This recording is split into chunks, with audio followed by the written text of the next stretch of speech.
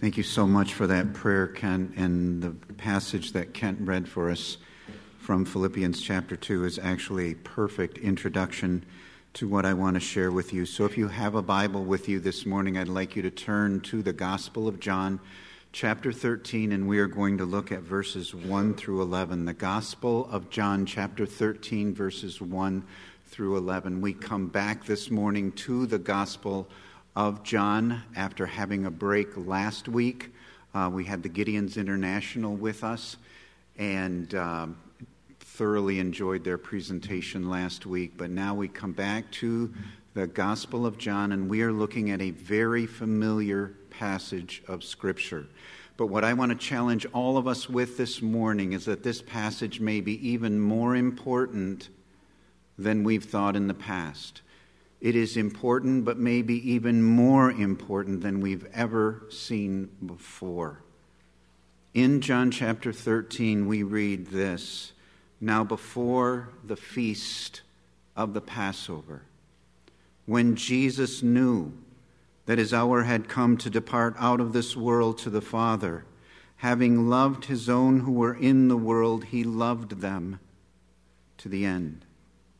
During supper, when the devil had already put it into the heart of Judas Iscariot, Simon's son, to betray him, Jesus, knowing that the Father had given all things into his hands, and that he had come from God and was going back to God, rose from supper. He laid aside his outer garments, and taking a towel, tied it around his waist. Then he poured water into a basin and began to wash the disciples' feet and to wipe them with the towel that was wrapped around him. He came to Simon Peter, who said to him, 'Lord, do you wash my feet?' Jesus answered him, 'What I am doing you do not understand now, but afterward you will understand.' Peter said to him, 'You shall never wash my feet.' Jesus answered him, 'If I do not wash you, you have no share with me.' Simon Peter said to him, 'Lord, not my feet only, but also my hands and my head.' Jesus said to him, 'The one who is bathed does not need to wash except for his feet, but is completely clean. And you are clean, but not every one of you.' For he knew who was to betray him. That was why he said, 'Not all of you are clean.'" Well, our first point this morning is a crucial transition. As I mentioned in my last message from the Gospel of John, chapter 12 describes the end of Jesus' public ministry, and chapter 13 begins a new section of John. This is the beauty of preaching through an entire book of the Bible. There are different ways that pastors approach their sermon series, but my preference has always been to go through books of the Bible. And this is the very reason why, because we get to see the whole of the Gospel of John and how this falls into place here. In verses 13 through 17, we have Jesus focusing now on his disciples. And if you were to kind of break down the Gospel of John, chapters 1 through 4 are the foundation and introduction. Chapters 5 through 12 are his public ministry and his many conflicts with the Jewish religious leaders. Chapters 13 through 17, those 5 chapters focus on Jesus' ministry specifically to his disciples. And chapters 18 through 21 focus on the cross, the events before the cross itself and the events after. That's basically how the Gospel of John divides out. And John chapters 13 through 17 are a precious part of the New Testament. Precious, describing the depth of Jesus' love for his followers. And as we go through these 5 chapters in the weeks to come, I want you to see this isn't just written to his disciples or about his disciples. It's written to us. It's written to you. It's written to me. These are precious chapters for us as disciples and followers of Jesus. And what I want you to see as we go through all 5 of these chapters is that Jesus is preparing his disciples for his death and his resurrection. His death is going to be excruciating for his disciples. They are going to be afraid. They are going to be disillusioned. They are going to be confused. And he wants them to know that he loves them. We'll look at that in just a few minutes, but he wants them to know that he loves them. In chapters 5 through 12, we had Jesus having these ongoing conflicts with the Jewish religious leaders. We spent a lot of time on that. We went in depth on that. That was the crux of his public ministry, and in the midst of that, he was doing all kinds of signs, all kinds of miracles. But now the tone is different. The tone is very loving and very tender, and let us be thankful to God for that. Our God is a God of love and a God of tenderness. He loves and bears with his own. Now, everything in chapter 13 hinges on the fact that Jesus is the majestic, sovereign God of heaven and earth. That's what Kent was referring to before he prayed, and rightly so. These first 3 verses really set us up for all of chapter 13, but especially for these first 11 verses. In verse 1, it says, "Now before the feast of the Passover." You need to know, I need to know, every reader of the Gospel of John needs to know at this point, Jesus is about to go to the cross. These 5 chapters actually encompass very little time, approximately a day. So Passover is coming, and Jesus is going to give his life as the last, final, once-for-all sacrifice. The final Passover lamb is going to be sacrificed, and it is Jesus. And that is about to happen. And it says, when Jesus knew that his hour had come to depart out of this world to the Father. And again, this is so helpful as you preach or study or teach through an entire book of the Bible. In chapters 5 through 12, we saw repeatedly where the Jewish religious leaders wanted to arrest Jesus. They wanted to kill Jesus. But what did it say? His hour had not yet come. His hour had not yet come. His hour had not yet come. They couldn't touch him because it wasn't time. But I want everyone here this morning to know it's time now. The time has come. Jesus knew that his hour had come to depart out of this world to the Father. And having loved his own who were in the world, he loved them to the end. When it says he loved them to the end, that phrase actually is the strongest possible emphasis on love that is found in the entire Greek language. It is not possible to love another person more than Jesus is about to love them. He loved those who were, having loved his own who were in the world, he loved them to the end. He is about to show them deep, sacrificial, humble love. A love that will help them endure the cross, and a love that will go on into eternity. He's loving them not only to the end of his life, he's loving them to the end of the end. And then it says in verse 2, during supper, Jesus and his disciples are celebrating the Passover supper. And we'll see this through most of these 5 chapters. And this is a significant, important transition in this New Testament book and in the New Testament timeline. This is the last, folks, this is the last Passover supper, because the Passover supper, as you may know, will now become the Lord's Supper. It will now become communion. They are sharing table bread together, the cup together, Jesus and his disciples. And then it says, when the devil had already put it into the heart of Judas Iscariot, Simon's son, to betray him. This is important this morning. Judas is there. Jesus will wash the feet of his betrayer. Jesus will show love to his betrayer. And it says that he's Judas Iscariot, Simon's son. Now, as I was studying that this week, I found that interesting. Why does the Apostle John, under the inspiration of the Holy Spirit, tell us it's Simon's son?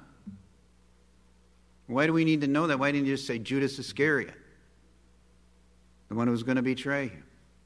Here's why I think it's included. Because John wants you to know, and he wants me to know, this is somebody's son. This is an ordinary person, just like you, just like me. Judas Iscariot was no different than you and no different than me, and that is frightening. Because it says the devil put into the heart of Judas Iscariot to betray Jesus. Satan put it into the heart of an ordinary man to betray Jesus. Now, Judas is fully responsible for his actions. I've shared this with you before. Satan can only do what you allow him to do. He can't force you to do anything. But let every single one of us, and I mean every single one of us, including me, have the fear of God in our hearts of what happens when someone rejects the gospel repeatedly, and when someone denies the free gift of salvation of Jesus repeatedly. Judas had allowed himself to become an instrument of Satan. And in verse 3 it says, Jesus, knowing that the Father had given all things into his hands and that he had come from God and was going back to God. Powerful verse. Jesus, knowing that the Father had given everything into his hands, and I mean everything in the universe, knowing that he had come from heaven and was going back to heaven, having full knowledge of that, being completely cognizant of all of that, he knew clearly he was the King of Kings and the Lord of Lords and the ruler of the universe. He knew clearly he was the creator of heaven and earth, the creator of every atom, the creator of every molecule, the creator of every single person who's listening to this. He knew that he had caused the lame to walk and the blind to see and the deaf to hear and the mute to talk. He knew that he had cast out demons and rebuked demons. He knew that he had ordered the winds and the waves to obey him. And knowing all of that, he's going to humble himself and wash his disciples' feet. So our second point this morning is love and humility in action.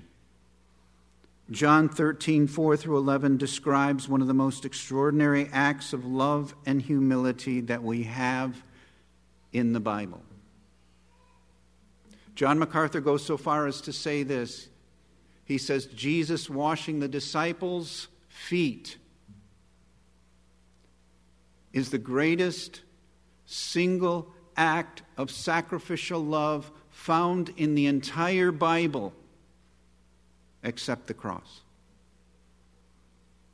The greatest act of sacrificial love found in the entire Bible except the cross. And as I mentioned earlier, this is all leading to the cross. I'll mention this again at the end, but everything here is preparing his disciples and preparing us as we read through the Gospel of John. It is preparing us for the cross. In verses 4 and 5, it says, rose from supper. God rose from supper. We're reminded of that song, Behold our God, seated on his throne.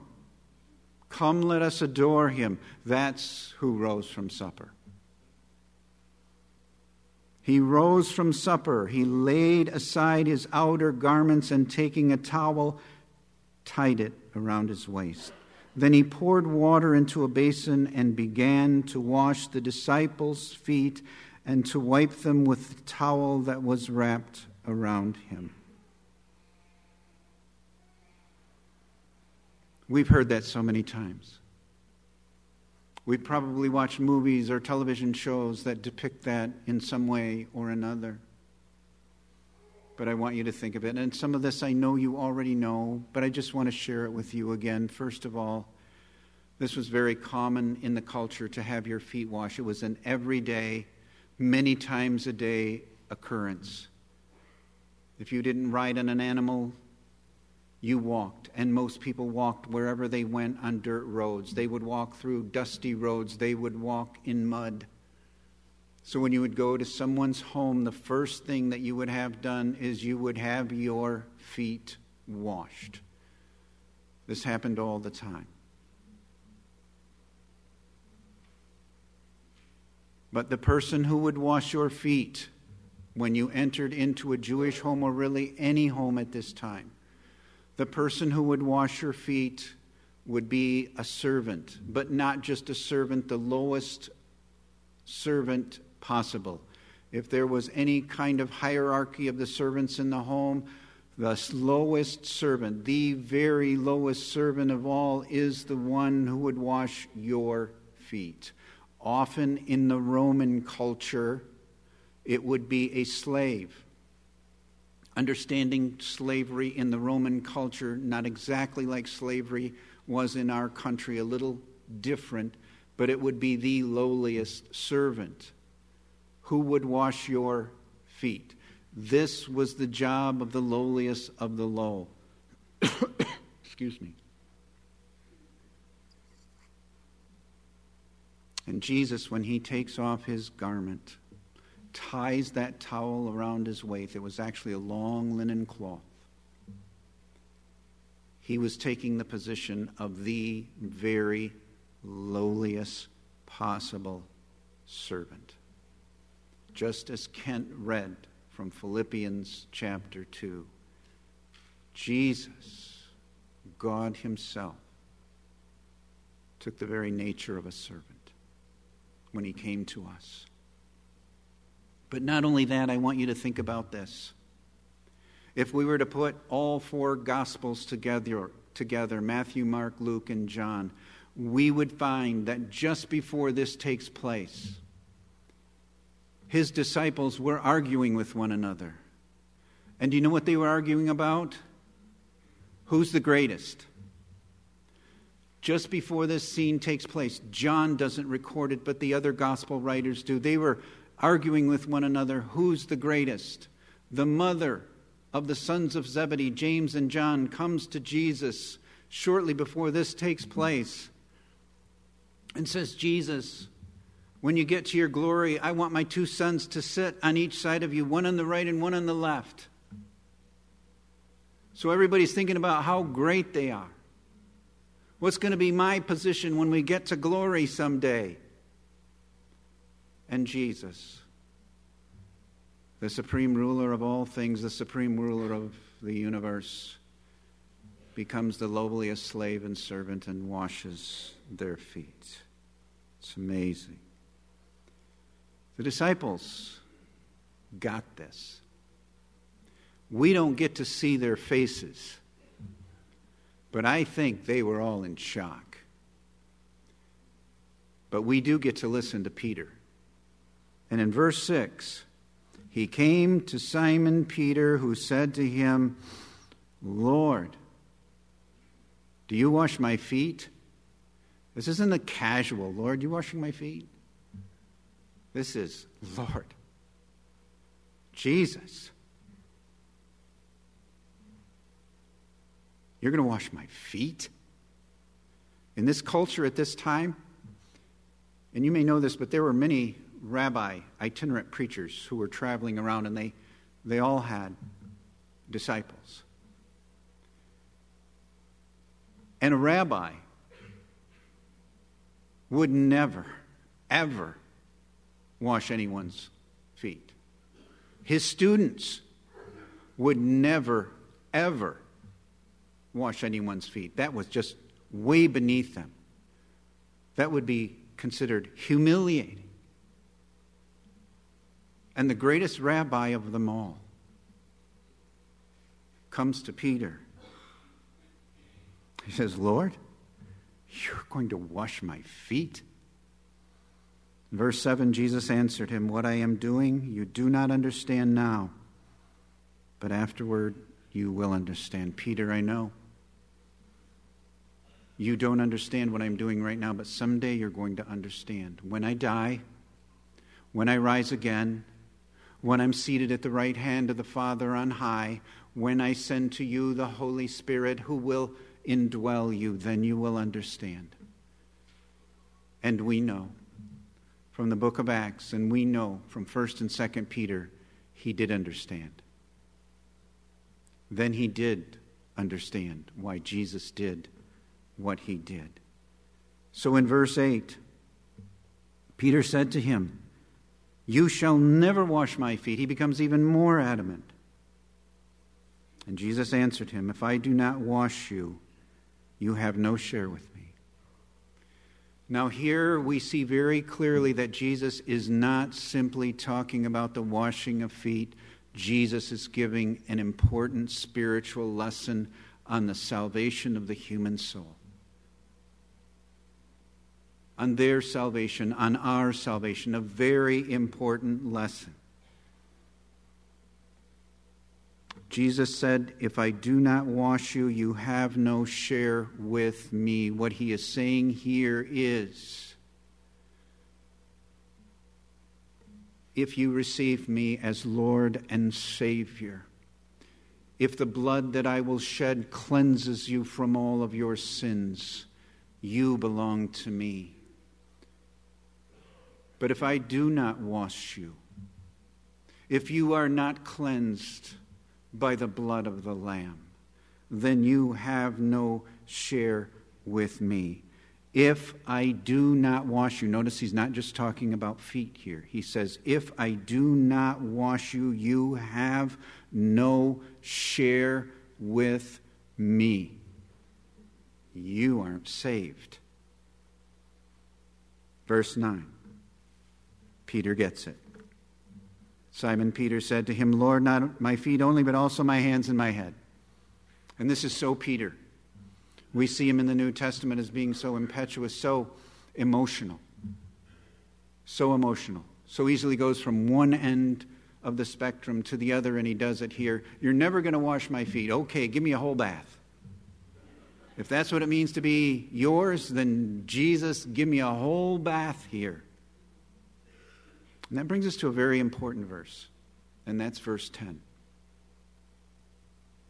Jesus said to him, the one who is bathed does not need to wash except for his feet, but is completely clean. There's actually a great biblical and theological lesson here. If you were alive at this time in history, if you lived in a Jewish home, every morning you would get up and you would take a full bath. Then you would go about your business that day. And you would go from home to home, and you wouldn't take a bath again. You would just have your feet washed. So once you took a full bath, all you needed to do was have your feet washed. Taking a bath here refers to coming to Christ as Lord and Savior. There must be a time in your life when you received Christ, invited him to come into your life, repented of your sin, and said, Lord, I give you my life. I surrender it to you as Lord and Savior. Come into my life. Be the Lord of my life. I want you to sit on the throne of my life. That's what he's referring to when he says, if you've had a bath. Now, once you come to know Christ, you are clothed in his righteousness. You are completely clean. But after that, we still live in fallen bodies in a fallen world. And so we still need to have our feet cleaned. We still need to have relational forgiveness on a daily basis. If there's something between me and my Lord, if there's something between me and someone else, if there is secret sin hidden in my heart and mind, I need to confess that, and I need to do that daily. Daily, I need to have my feet washed. It's the difference between what we call in theology our position and our practice. Our position is one of righteousness before God because we're in Christ. But practically, every day we need to be confessing and repenting those things that hinder our full walk with God, our joy and pleasure in Him. One of the great verses on this in all of the New Testament is a verse that probably many of you have memorized, and that's 1 John 1:9. It says, if we confess our sins, He is faithful and just to forgive us our sins and to cleanse us from all unrighteousness. It literally reads, if we confess our sins, He is faithful and just to keep on forgiving us our sins and to keep on cleansing us from all unrighteousness. It's a continuous act that happens on a daily basis. Now, I know many Christians use 1 John 1:9 in their evangelism, and there's nothing wrong with that. But if you read 1 John chapter 1, he's not writing to unbelievers, he's writing to believers. He's writing to you, he's writing to me, he's writing to those people who are already clean. And he says, keep on confessing your sins, and if you do, I will keep on forgiving your sins and keep on cleansing you from all unrighteousness. And so the question this morning is this: have you had a bath? Spiritually speaking. Have you had your bath? Has there ever been a time in your life where you've acknowledged your sin and asked Christ to come into your life to be your Lord and Savior? If you haven't, that's step one. That's a step Judas never took. And then once you come to Him, let Him wash our feet every day. Every single one of us, let Jesus wash our feet every day. Let us keep on confessing our sins so that He can keep on forgiving our sins and keep on cleansing us from all unrighteousness. Well, at the end of verse 10, Jesus says, and you are clean.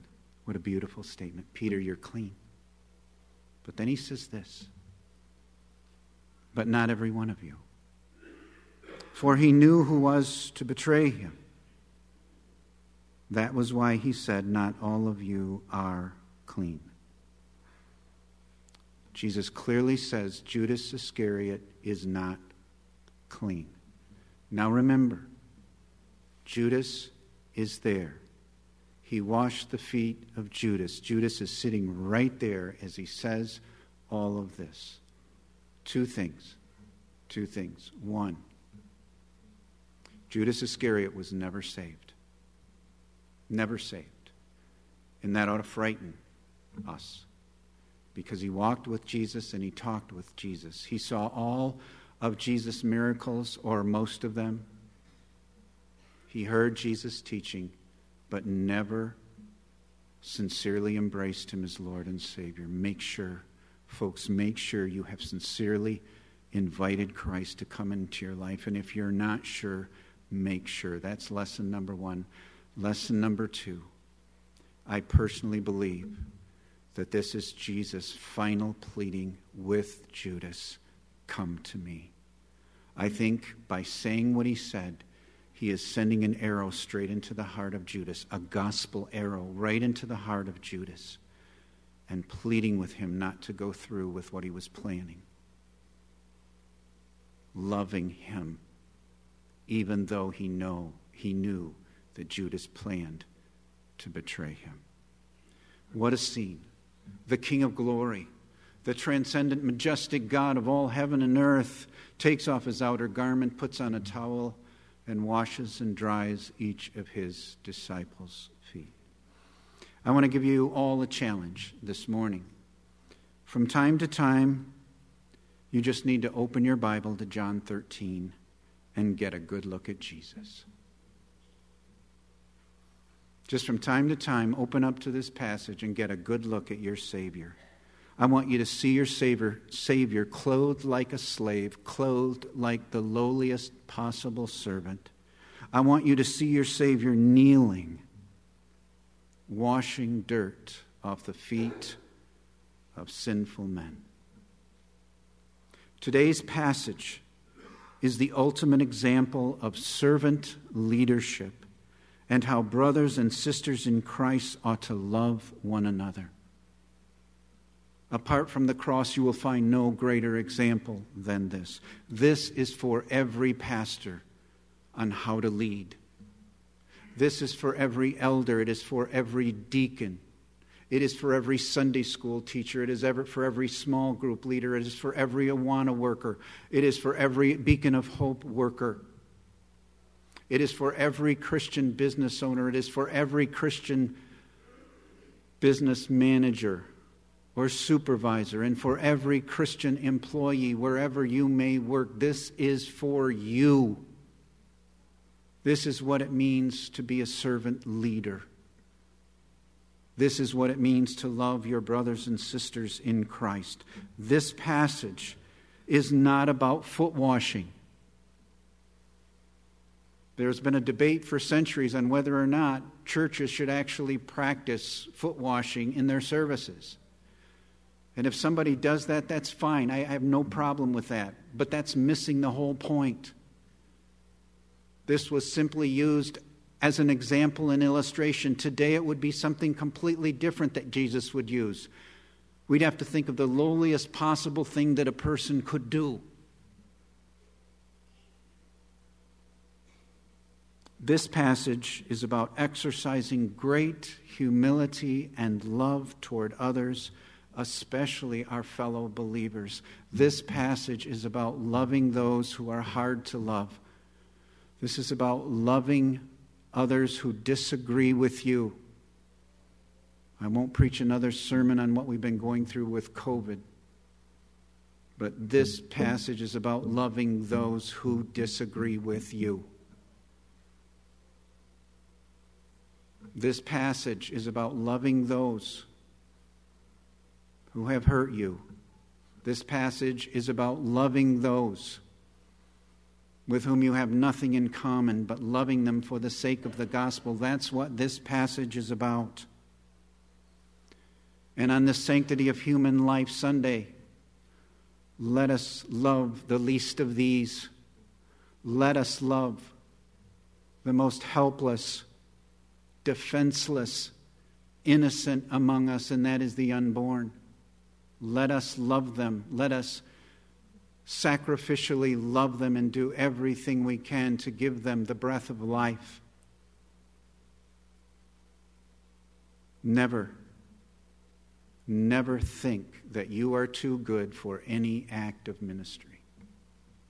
Sometimes when we get a certain amount of Bible knowledge and a certain amount of theology in our brains, we think, I'm just a little too good for that. Don't ask me to teach 4th grade. I've got a Bible certificate. Don't ask me to work with the little children. I want that deep theological interaction with the adults. And I'll tell you what, every pastor, including me, put myself at the top of the list, every pastor needs to read this over and over again. Over and over again. This is what it means to lead a church. This is what it means to be a true leader. But also, please keep in mind that the Gospel of John and Jesus himself are preparing us for the cross. All of this is preparing us for the cross, which will be the ultimate, greatest act of humility and sacrificial love. Let's pray together. Father, thank you. Thank you for the example of our Savior Jesus. His servant leadership and his great humility show all of us how we should serve one another. By the enablement of your Holy Spirit, Lord, by the enablement of your Holy Spirit, help us to be just like Jesus, in whose name we pray. Amen.